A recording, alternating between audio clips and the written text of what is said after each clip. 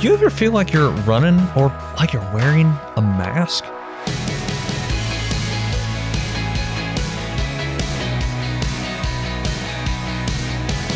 Hey there, I'm Andrew Stevens, and this is Unlocked, your daily key to unlocking God's Word in your life.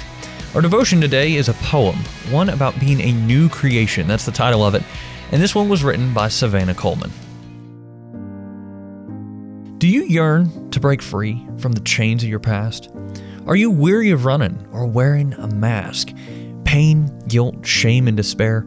Ugly, heavy, it's too much to bear. Hope shines through the dark. When all else seems lost, He took all our sin when He bore the cross. No longer slaves, no need to fear. His burden is light. God's presence is near. Will you receive the freedom He gives? Grace is for all. Healing is here. Joy, forgiveness, peace for the taking. A new creation in Christ in the making. So let's talk about this. What are some questions going through your mind right now? Do you ever feel like you're running or like you're wearing a mask? Jesus came to free us, not only from sin and death, but also from shame and fear. From the beginning, God had a plan to send His Son, Jesus, to save us. When Adam and Eve sinned, death reigned. Pain, guilt, shame, and despair were the rule of the day, until God abundantly provided the gift of new life through Jesus Christ. This gift is for everyone who puts their trust in Him. Have you made the decision to put your trust in Jesus?